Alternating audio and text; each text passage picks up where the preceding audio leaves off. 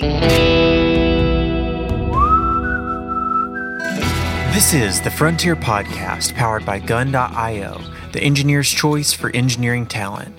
If you like what you hear, rate, review, and subscribe, and follow us on Twitter at TheFrontierPod. In this episode, let's sit down with Nav Bachach, who boasts an impressive CV, having worked at both Microsoft and Amazon, to talk about his work with various SV area startups.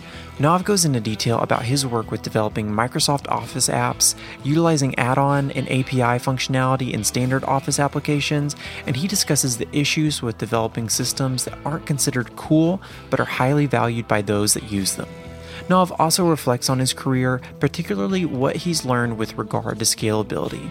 Scale has a zillion different dimensions, he says, while going on to discuss the difficulty to scaling the recruitment process. In summation, we need a consistent culture, one that values excellence in engineering. Nav, it's good to have you on. Thanks for joining us today.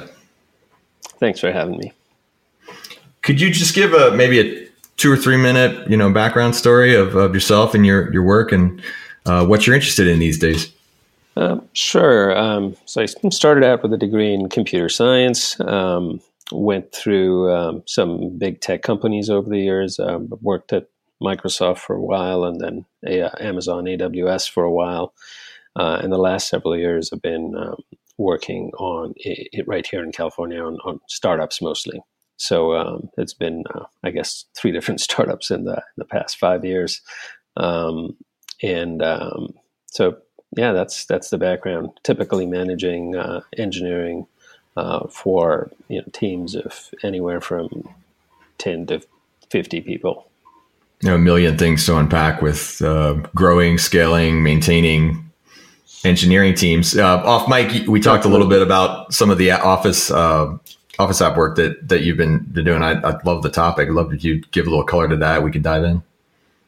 Sure. Yeah. So, typically most times when you talk about an app, it's, a traditional web app using whatever React, Angular, whatever framework you have, talking to some backend and presenting a nice GUI to the user, making it easy to use. Sometimes it can be a mobile app as well, sold on the iOS store or whatever. And those are the predominant sort of models for how people think of apps. The Office apps thing is a little different in that, Office itself, Word, Excel, PowerPoint, or even Google Docs, it presents such a familiar paradigm for most users that one of the things that I've had the luxury of doing in the past few years is actually building apps that are embedded as add-ins within this environment. So instead of presenting the user, separate self-contained app in the browser or in their mobile device, it's like, hey, they're already in Office, probably, doing something that they were updating their spreadsheet or their Word document. Why not bring in the business functionality into that through add-ins? And that can work really well for sets of power users who want to do more things with Word or Excel or Google Docs, as the case may be. Yeah. If I still do any hacking, it's around, Google Apps scripts and trying to write my own functions in, Google Sheets to, create new and interesting calculations or, formulas. And I've gotten pretty far from code, but, that's still a lot of fun. And I find it, even as a guy who hasn't coded in quite a while, that I can still hack together what I need from the documentation. It's a very rich ecosystem. Microsoft Office offers, a tremendous amount there. And I do think you're right that there are business opportunities to meet the user where they are and to develop more things in that category. Other than that, I'm not super familiar with it. What's the space look like, and what's been your experience there on what worked and what didn't? So I think it tends to work really well when the user has a very sort of specialized need. So working at Certent, that's one of the things that Certent is one of the companies that I've worked with, and what they provided is essentially add-ins in Word and Excel that allowed accountants to access specialized accounting data. So there's taxonomies that you present tagged data to the SEC with when you're filing your annual reports and such. So most of that work happens right inside a fairly complicated document that's scrutinized pretty heavily from a legal and financial perspective. So rather than take them out into a completely different app, we sort of kept them in there and brought in all the business functionality that they needed for the tagging and the taxonomies and all the financial information that they needed, and pulled that into the document via just an add-in in Office. So that's kind of the thing. Another example is at Bedrock Analytics, which is the company I also work with now. What they do is they have very specialized sales presentations that they want pulled directly into PowerPoint. So rather than take the user out into this web app where they're trying to find the visualization they like and then do a screenshot of that and pull that into PowerPoint eventually, wouldn't it be nice if you just gave them the PowerPoint directly instead? So those are the kinds of apps that I think work really well, because it's a fairly specialized application, and the end game is to produce this Office deliverable in the form of a doc or a spreadsheet or a presentation. And you make it so that the user just sort of starts and ends their business process right inside that application. And does it become portable then? You're obviously using some kind of API or maybe even, direct database connection for things of that nature. Does it then turn the Office document into sort of required to be online type of thing? Not necessarily. So a lot of that depends on the architecture. So I think what we do is, good architecture still applies even in these application environments. So you still want your APIs and, secure access and all those things in the back end. But given that you're operating inside Word as an add-in, and there's many different technologies. You could use Vista, you could use Office.js, you could use some of the older legacy technologies. So that technology stack has evolved quite a bit over the last several years. So you still keep your separation in terms of having a clean backend. You just sort of pull that into the Word document, and then you can save locally or on the cloud. And you essentially have these options. So architecturally, you're not particularly limited, except that you sort of, most of your development happens inside the context of a single Word document or a single Excel document. And it almost seems like the paradigm is, where the browser has now become almost the de facto container for development, that you're really saying, hey, there's these other applications that behave in a similar context that you can do some really exciting things with, particularly anybody who maybe is interested in approaching, a large or enterprise size market, because you just know that Office 365 penetration, on the corporate desktop is tremendous. And so you don't really need to think about taking people maybe out of the specialized SME workflow that they're used to. And there's an entrepreneurial opportunity there. I don't know that a lot of people maybe are aware of that, despite Microsoft probably, trying to make people aware of it. And certainly Google add-ons are a big deal now. And these are marketplaces, and they're really absolutely app stores, but just with a different. It's not a phone; it's a business application. Maybe talk about the economics and the sort of the understanding there around how entrepreneurs could really think differently about solving business problems with this tool set. So certainly, you can sell your add-ins on the marketplace, but I think the most popular model I've seen for that works pretty well is it's typically tied to a SaaS service. So the add-in itself is a free download, but then you log into authenticated sessions with a SaaS service on the back end that's providing the kind of data or the kind of data manipulation that's happening inside the add-in. So that's the most common paradigm that I've seen, and that's that's kind of what I've built also over the years. And then once the add-in is in, you can use it to manipulate the content of the Office document, or you can provide a task pane that allows the user to do specific business processes, and that might be interacting with external data, pulling in that data, and pushing it straight into the content. And you can do things like you can add commands that augment the toolbar inside Office and things like that to call out the specific business functionality that you're providing in the application. So it's really it's kind of like a growth vector. Then people could. I know, for example, a lot of folks would want to be, I don't know, in the Salesforce, marketplace, because if I can interact with Salesforce, and have distribution, it's really a growth channel to be able and available to do these things because it causes more demand. Yeah. And I think it certainly is a growth channel. And to the extent that those marketplaces thrive and, people start looking for more kinds of apps and things on them, it hopefully continues to grow. Because I think for a power user that, wants to start with, you want to analyze stock history. And, there's 100 different websites that present canned graphics that show you, here's the history for this stock. But if you think of something unique that you want to do, as in maybe I've got this Excel sheet set up to do something like that, wouldn't it be nice if I could actually have a little add-in that sort of plugs into Excel and pulls in the data I want, but then lets me work in Excel and do any sort of other magic that I want to do in Excel by myself? Because a lot of power users want to do that sort of thing. And having these add-ins allows them to, pull in data and access these back-end services that otherwise may or may not be. Right. And you're really going to be meeting the user where they are, which is the paying user. They want to do those things. They want to be enabled.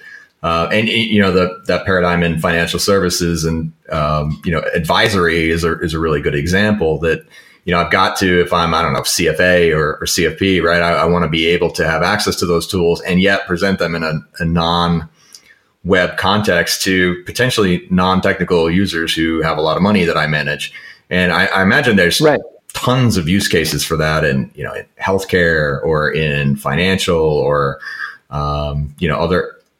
other scenarios that data access is valuable.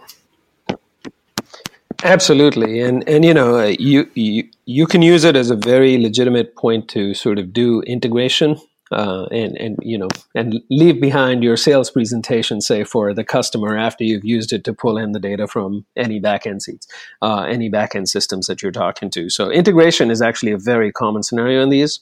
Let's take on the sales case or the sales example where, let's say I'm trying to integrate Salesforce data on the back end and try and push it into a PowerPoint slide. So I've got the ability to manipulate the content in my PowerPoint slide in my add-in. I've got a task pane that calls out to my web APIs in there and pulls in the latest data from, say, Salesforce, which talks about, closed deals or whatever I'm trying to present to my client. Pull in the latest, greatest data, build the PowerPoint with the right template that is specific to the client I'm presenting to, and get all the things that I might want to present in that single PowerPoint, and then hand them that PowerPoint on my way out the door. So the application really, through these task panes and content editing and the new commands you've added to there, allows you to sort of do a leave behind for the customer that is highly customized to them, and pulls in the latest, greatest data that your backend systems are sort of providing for you. Why do you think young startups maybe don't use this very much? I mean, it certainly isn't the most requested thing. I mean, everybody thinks you're going to do your own data visualizations in the browser. Maybe you have export to Tableau or, something of that nature, other BI tools.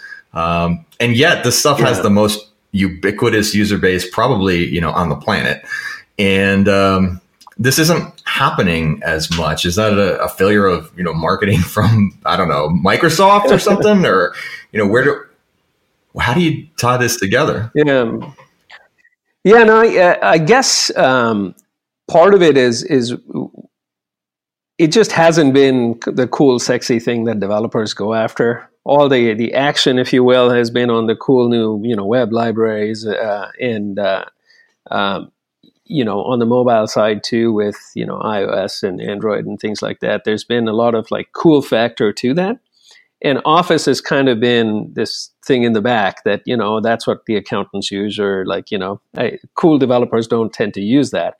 So I think that has started changing just a little bit, because as you said, Office.js from Microsoft and, Google Docs has their own set of APIs as well that let you sort of work with those documents. So I think those technologies are now evolving. A lot of them are now JavaScript based.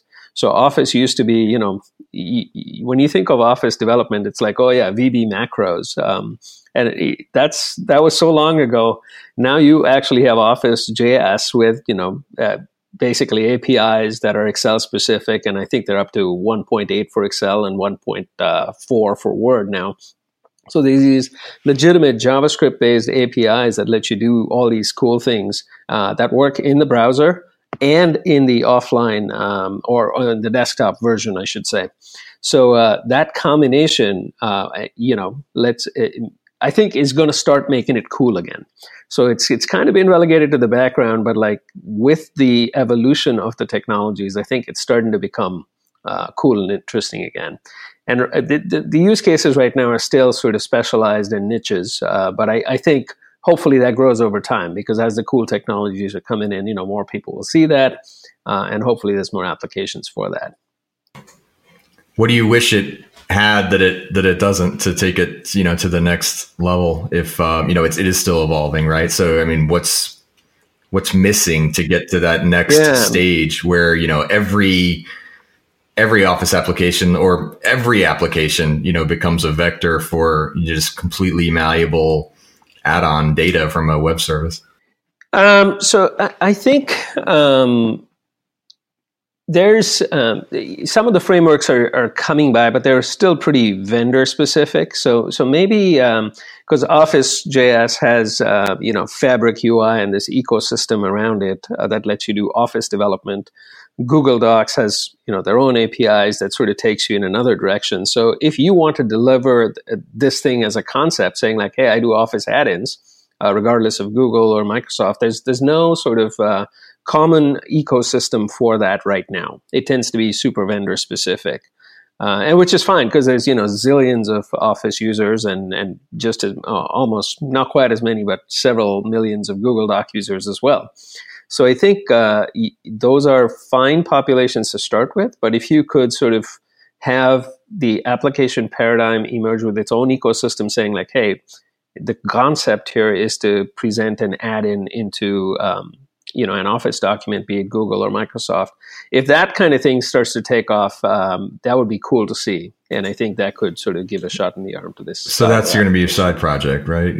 Open source that? Yeah. Yeah, that would be fun, actually. Just a set of the universal Office plugin infrastructure. So let me pivot a little bit. You have run big engineering teams. You've grown engineering teams. Big topic around almost every conversation I have is like, geez, how do you scale engineering? It's different, and it's just such a critical function now. There's so much coming together. Thoughts and learnings from your career. Sure. I think, there's different dimensions to the scaling as well, is sort of been my learning, because every time you're scaling something different, it seems. So it's, you never really stop scaling in that sense. So it could be, core scalability stuff like, okay, reliability, availability, number of users, that sort of technical scaling kind of stuff. Scale up, scale out. You've got all these paradigms in place to do that kind of thing.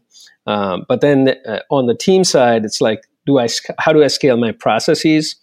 How do I scale my people to think bigger and better as my application grows and things like that? So I think the key takeaway is like scale has a zillion different dimensions, and it's most people sort of start with it on the technical side, but really the hard part to scale is my hiring process, so that I am basically getting the same capability engineer even when I'm not involved in the recruiting process, or somebody completely different is running it. So scaling and standardizing that process, making sure that the knowledge scales across your organization, so that when the expectations for quality, for instance, or how an engineer might approach something are relatively consistent for senior engineers. So those kinds of things tend to be the people things are the harder things to scale, as you can imagine. So yeah, that's kind of been the key takeaway is the tech stuff tends to be easy after, you've looked on Stack Overflow and read a few books and done all these things. It's like that part's the easy stuff, but getting the processes and people issues to scale, that remains hard. Are there any resources you would suggest for the people angles? I think that, like you said, there's a lot of resources that are standardized and centralized for the technical scaling, and it's pretty easy to Google that. The other stuff is more fragmented, and what are the resources you would lean on there for people who want to learn that? I think a lot of that I've been able to rely on just company culture type stuff. Hiring the right kind of people, for instance. You want to make sure you have enough of your core team who's similarly like-minded and knows what to look for, and sort of knows how to drill down into the layers of understanding a candidate may have about an issue, and then sort of be able to do that properly. So I think there's no sort of boilerplate resources there, but it comes down to have the canonical good engineers on your team who can sort of seed both the knowledge and the culture, and sort of make sure that propagates through the core initial team. So yeah, resource wise, I probably can't point you to specific resources there, but making sure that it's a consistent culture and one that values excellence in engineering. That's just start that right and then keep that flywheel going. There's good luck and go get some experience, right? Yeah, there you go. They say experience is recognizing mistakes when you make it again, or so. yeah, or insanity when you keep doing the same thing over and over. Something like that. Nab, thanks for spending time with us, and thanks for the insights today. Likewise, thank you for having me.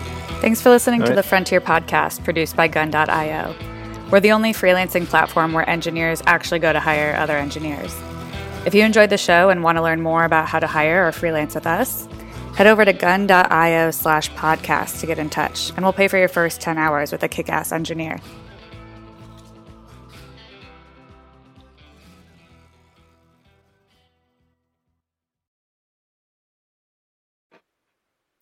Thanks for listening to the Frontier Podcast, produced by Gun.io. We're the only freelancing platform where engineers actually go to hire other engineers. If you want to learn more about how to hire or freelance with us, head over to Gun.io and get in touch. Let us know you heard the podcast, and we'll pay for your first 10 hours with a kick-ass engineer.